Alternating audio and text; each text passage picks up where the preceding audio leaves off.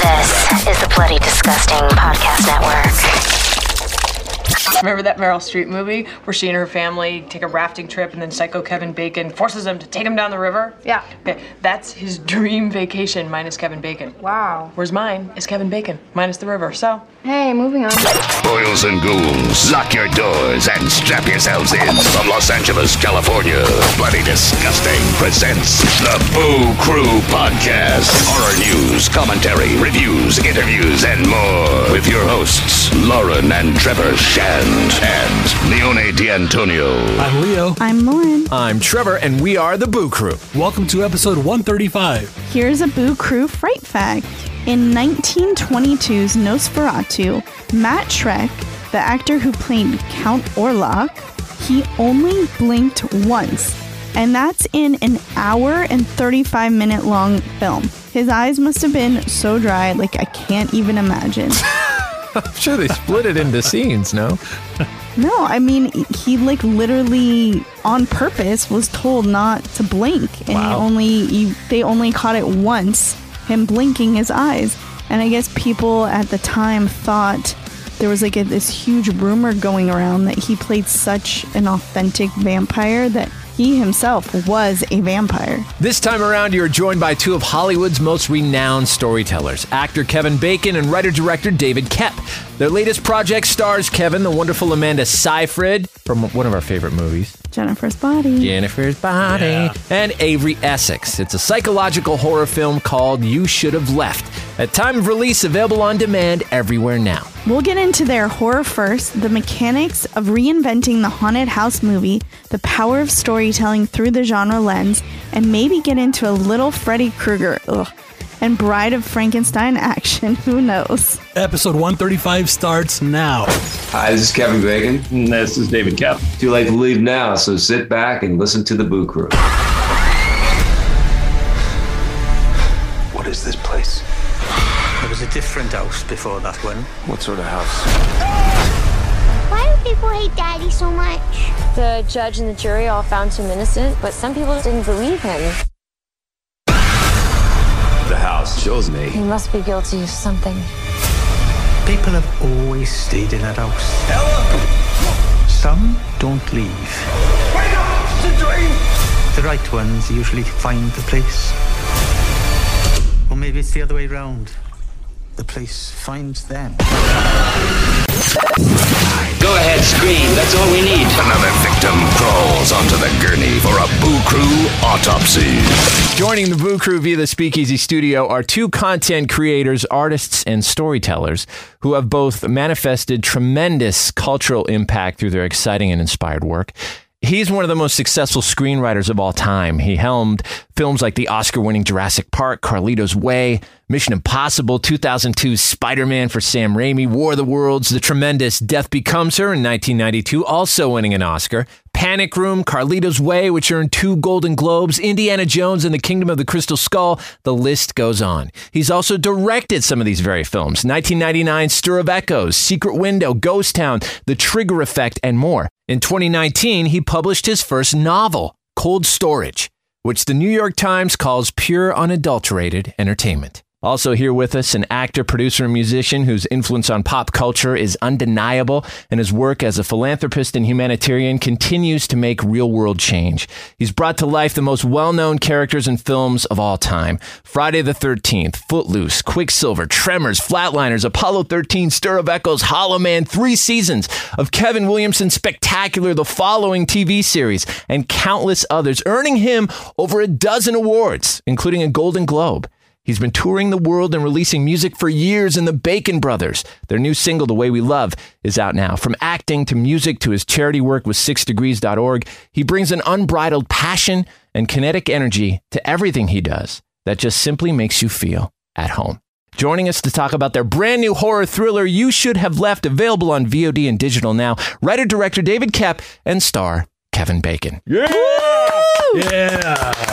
Some intro. I'd like to quit after just those introductions. Thanks a lot. Great to talk to you guys.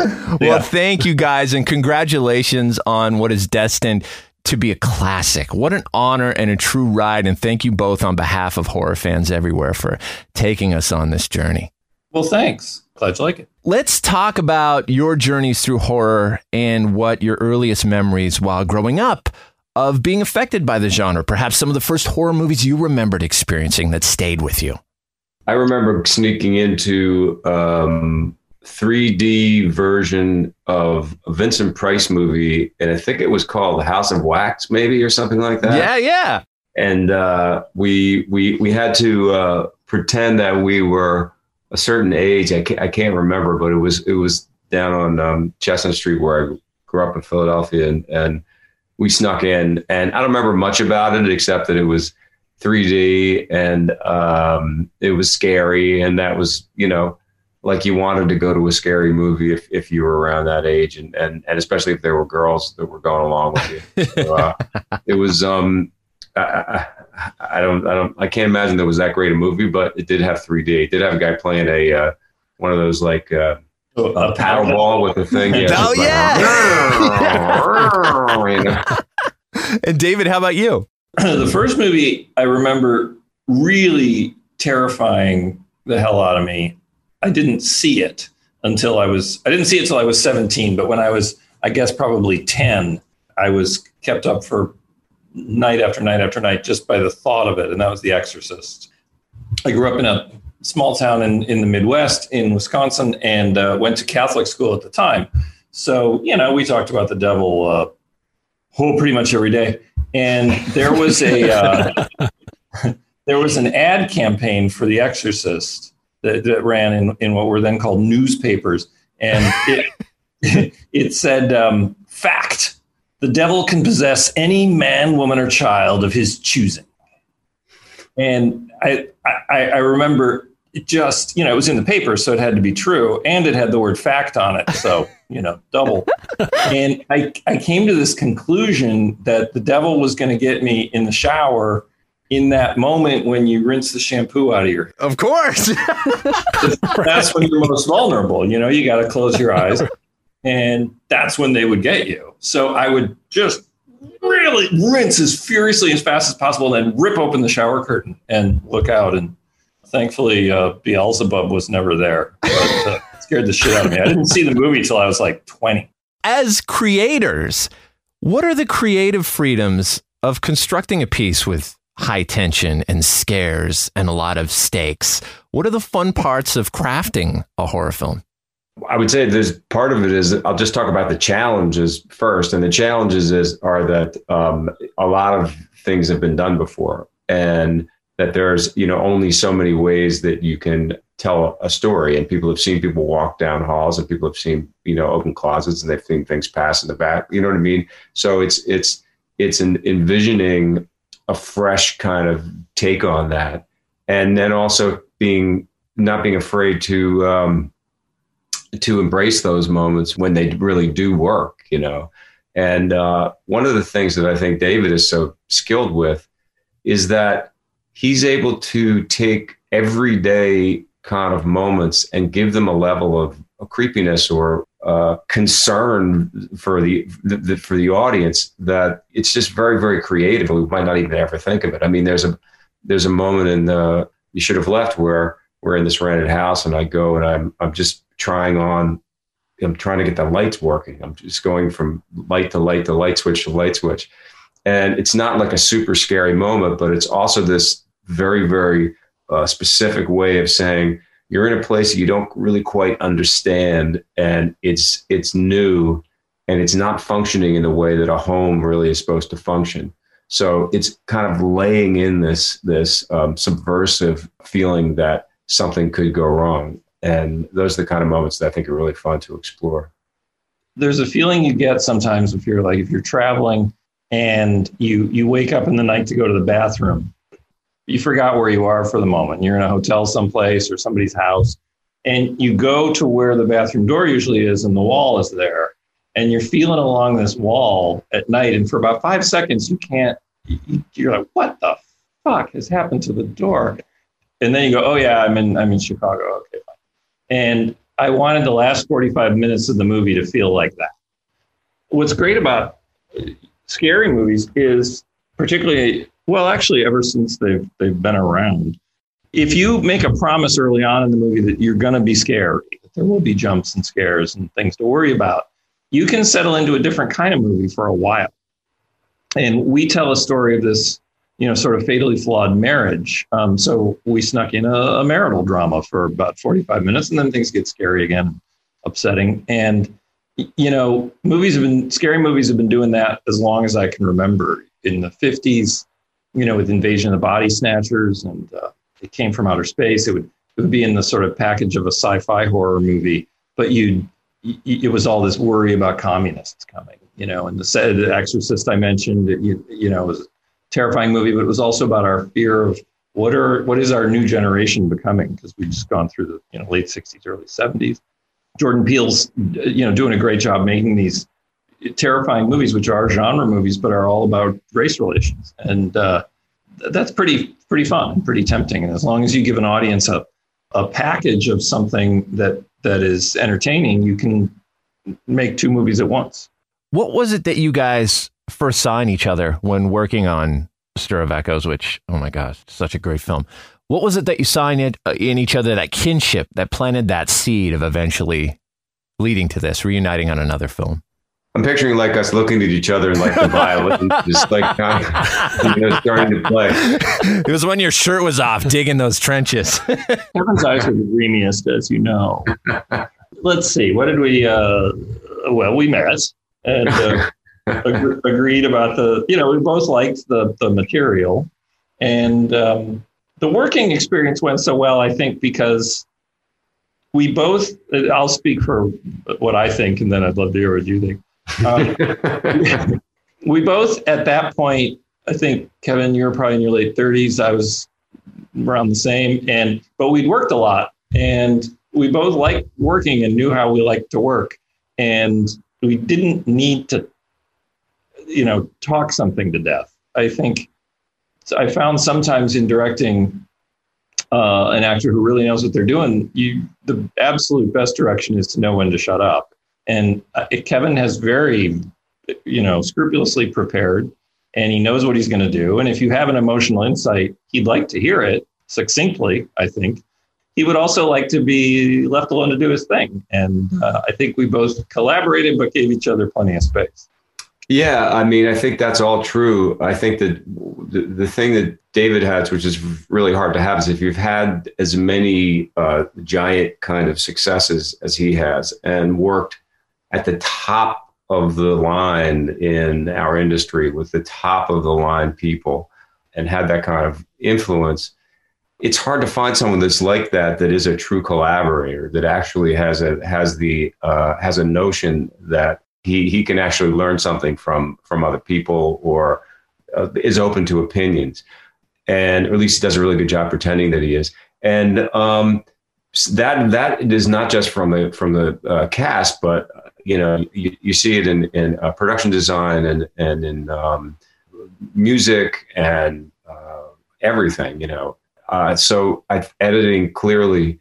So that's the kind of work that I really want. Like at this point in my life and at that point in his life, I think both of us really wanted to be in kind of a partnership in a way in making the movie. That's not to say that we have a 50-50 sort of decision-making process, because I'm not the director and he is, and gets the final bottom line. But I can tell you that pretty much the day we wrapped Stir of Echoes, I started, bugging him about trying to do something else. And it only took 20 years, but it was certainly worth it, because getting back and finding ourselves in Wales, being able to make this movie was just fantastic.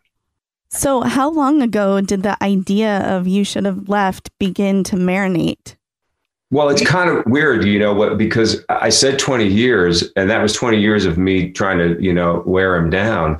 But I would say that once I could see the wheels turning for the first time in terms of many ideas that we had sort of knocked around, it went like wildfire. In terms of like the actual timing that it takes to get things off the ground, in the normal Hollywood sort of cycle. Wouldn't you say, Dave? I mean, that was fast.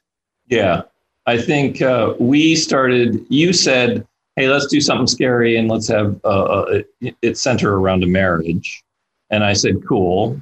Great, sounds cool. And then we sat down and kicked that around a little bit. And then you found Daniel Kellman's book and said, hey, this is a lot of what we were talking about. So I think from the time we optioned his book till the time we had a script was only 3 or 4 months. And then, Jason Blum responded to it right away. So they come together quick sometimes. In my experience, it's the thinking that takes forever. Once you're pretty clear on something, a script can happen quickly. And if the script's good, then the movie can happen quickly. 20 years of thinking and then all at once. Yeah. Well, seeing as You Should Have Left and Stir of Echoes have similar themes of perhaps certain forms of psychosis and supernatural elements, was there ever any thought or temptation to bridge both movies to make this new one a sequel, or was the plan to always stick to the source material novel? That didn't come up. No, we planned to stick to the novel and make this its own movie. I feel like I've been making creepy stuff happens to people in their own house movies for about 25 years now, and I'm not stopping anytime soon. That's my jam, and I'm into it. There are a number of similarities between the movies, but they never felt like they would go together. Now, what about finding Amanda Seyfried to play Susanna? She's terrific at playing these strong characters with a bit of a secret.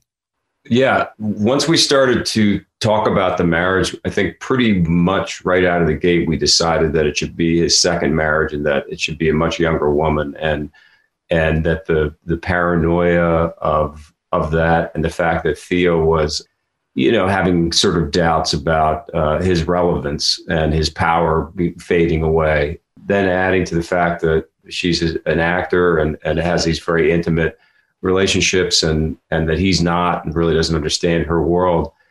And David and I, loved Amanda. We talked about her right away and went to sit down with her with our hat and our hearts and our hands, really feeling like we were in this position where we were going to have to put on a really good show and make a strong pitch for her to come and bring her family to the countryside in Wales to take this journey with us. And much to our surprise, and we will forever be grateful, she had already kind of decided that she wanted to do the film. And, I remember us kind of walking away and going, boy, did that just happen? And she was absolutely fantastic, as you know, in the movie, but also incredibly committed and helpful and gung-ho and really a pleasure to work with. Yeah, just a delight. It doesn't often work that way. You don't usually get your first choice for everything, but it did.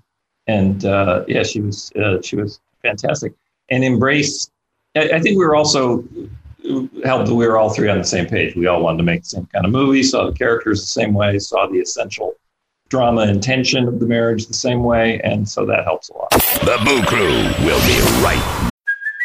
Hey, it's Kaylee Cuoco for Priceline. Ready to go to your happy place for a happy price? Well, why didn't you say so? Just download the Priceline app right now and save up to 60% on hotels. So whether it's Cousin Kevin's Kazoo Concert in Kansas City, go Kevin, or Becky's Bachelorette Bash in Bermuda, you never have to miss a trip ever again. So download the Priceline app today. Your savings are waiting. Go to your happy place for a happy price. Go to your happy price, Priceline. Back.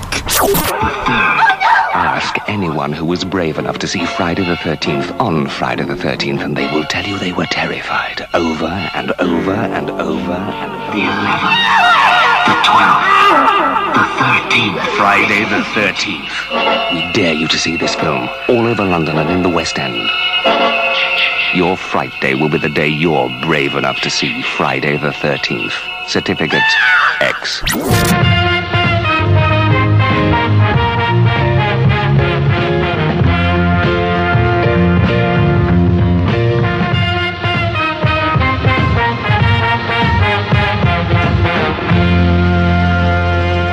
As far as characters and the way this is written, we start off feeling instantly for Theo. We sense the generational gap. We instantly see Susanna and Ella through his eyes, and it kills us right from go.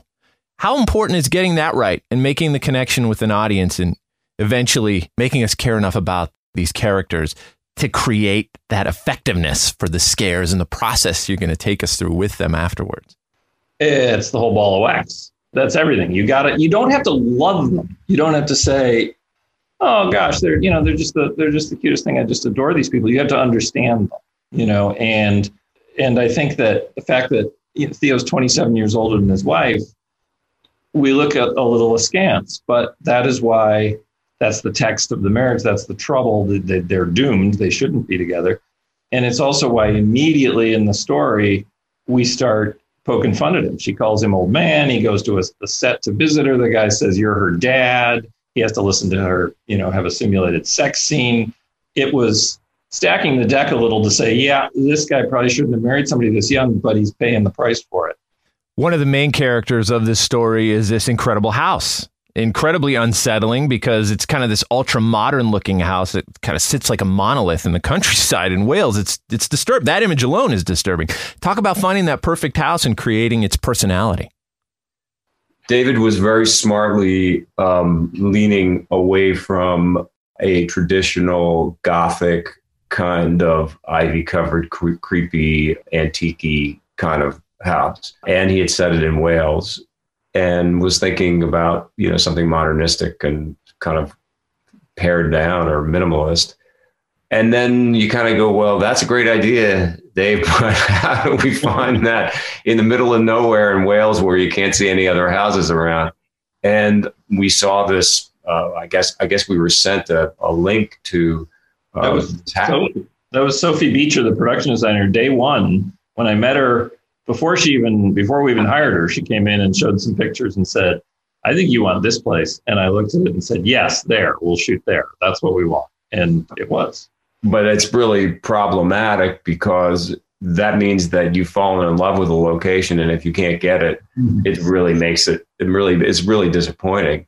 And it's not like, at least I don't remember us having a lot of other options, to tell you the truth. So when we finally were able to make it work, we were really lucky. It's true. Kevin, the producer, was telling me, okay, it's great. Let's keep looking. We need to have some alternatives. And I was like Bill Murray in Ghostbusters, or Dan Aykroyd in Ghostbusters. And he slides down the pole and says, this place is great. We'll sleep here tonight. And I also would just like to point out that one of the challenges that David had was that we were shooting it in the house and we were doing a lot of work there. But then we were also building these sets down in London so that he would have the flexibility to make halls expand and doors could go places that they didn't go and walls could fly. Not to mention that we added a second story. I mean, there's all kinds of stuff. And our production designer, as David mentioned, was doing a fantastic job with that.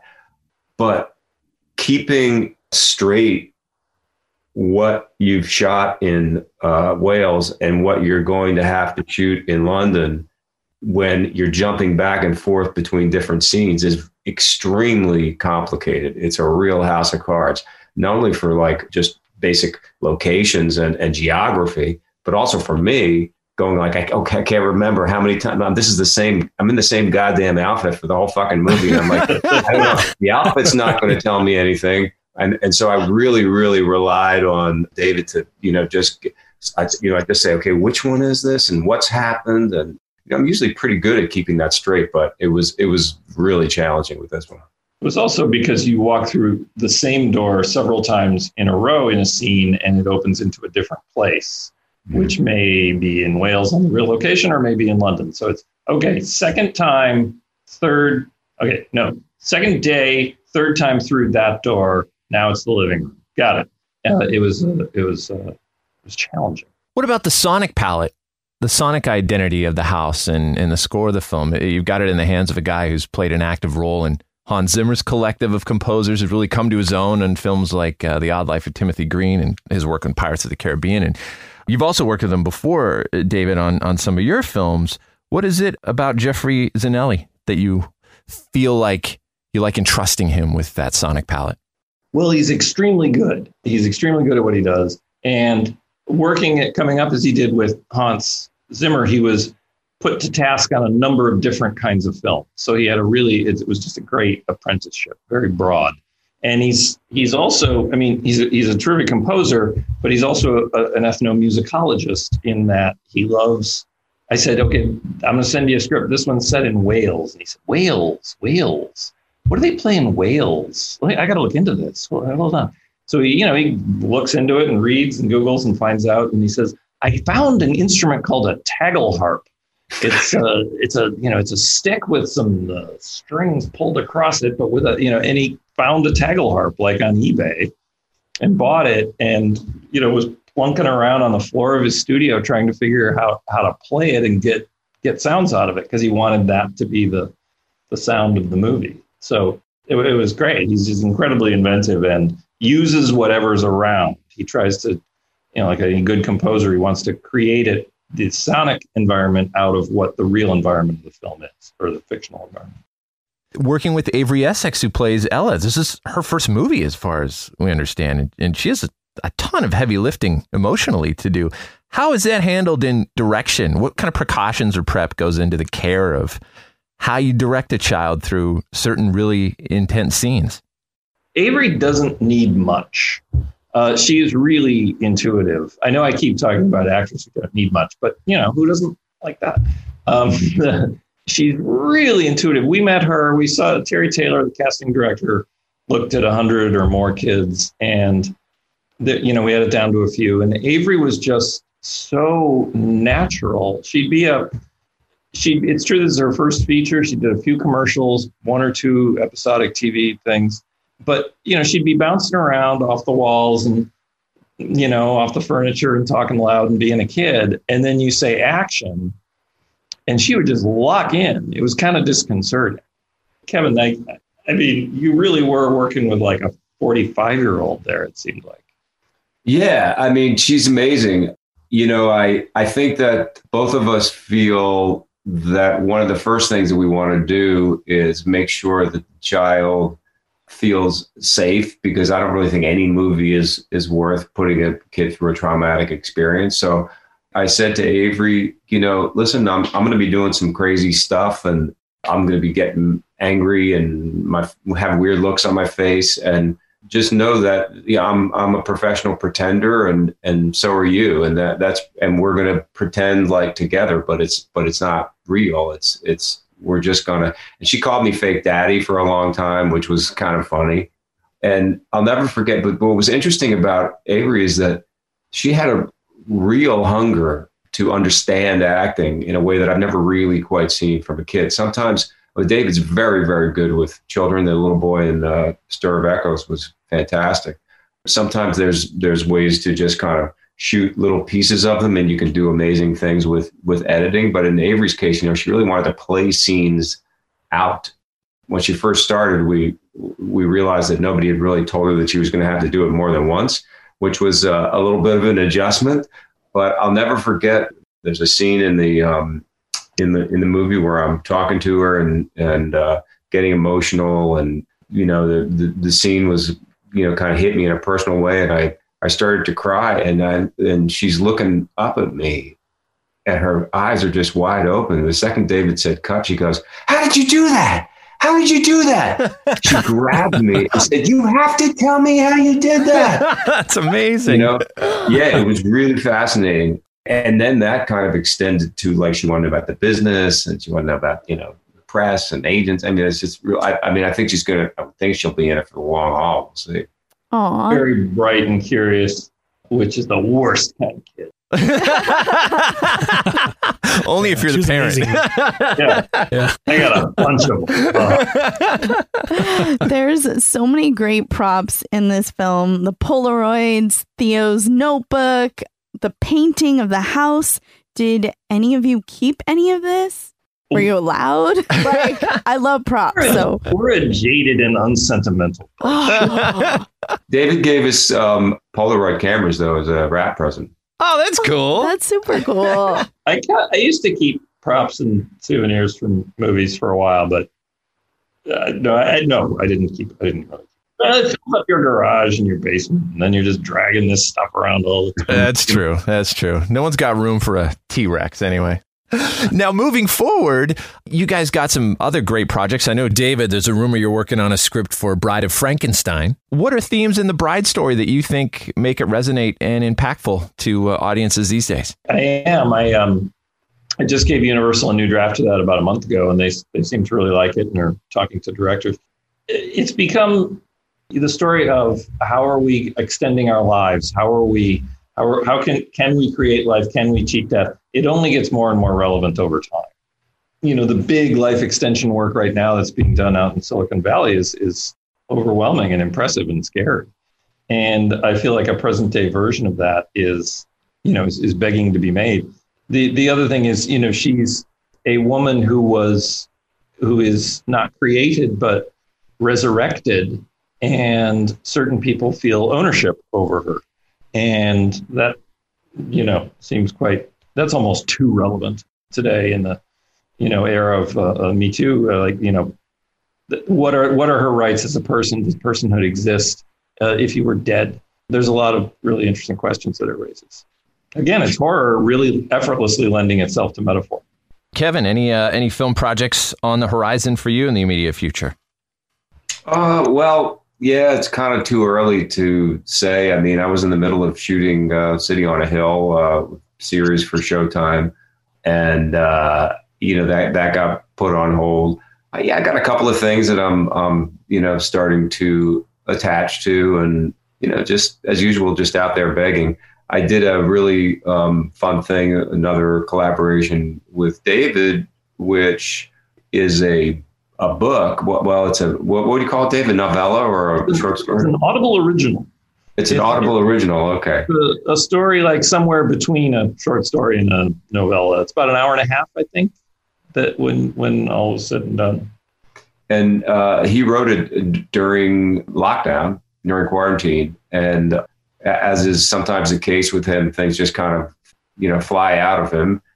It's really good and really right in the sweet spot of David Koepp in that it's scary and funny, but also very poignant and kind of speaks to our relationship with nature. And I read it. I mean, I did the Audible original voice for it. That's coming out at some point. Is it out yet? I don't know. It's coming out in July. I don't know the exact date, but thank you again for reading it. And God bless you for mentioning it. Give it a listen. Yeah. That's awesome. We're looking forward to that. Kevin, Robert Englund has expressed interest in playing Freddy Krueger one more time in an Elm Street movie, but he also stated he'd love to see you play Freddy. What are your thoughts on perhaps wearing the fedora and donning the glove knives in a possible sequel or reboot soon? Looks like a lot of time in the makeup chair, right? Listen, I entertain all offers. I'm a guy that goes where the characters are. So if I feel like the character's there, sure. I think it's a cool idea. It's a great franchise. You gave me a really lovely pass once. I asked you to play a part in something I was doing, and you read it and said, it's good, it's good, it's good. You said, but I always just look at it one way. Do I feel like I can bring something to this, or do I feel like I don't really have something I want to bring to this? You said, I don't have anything I want to bring to this, which I thought is a lot like the way I respond to ideas. Your mind either kind of spins with possibilities or it just doesn't. And it didn't feel personal. It just felt factual. And then before we go, Kevin, I just wanted to quickly just ask about what you've been doing with 6degrees.org and the I Feed the Front campaign. Yeah, I Feed the Front is supporting two really cool organizations that they kind of work. It's like double good because you're supporting small restaurants where the people obviously have been out of work and haven't been able to be open. And they provide meals that then they take to healthcare workers or people on the front lines who, need fuel and need sustenance. And so it kind of gives back in both ways. And just something we launched with 6degrees.org. Truly awesome work, Kevin. Well, guys, thank you so much for joining the Boo Crew today. Congrats again on the film. At time of release, You Should Have Left is available on demand everywhere now. Thanks, everybody. Take care. That was the Boo Crew Podcast, episode 135. Special thanks to our guests, Kevin Bacon and David Koepp. Follow Kevin at Kevin Bacon on Instagram and Twitter, and at DG Koepp, that's Koepp on Instagram.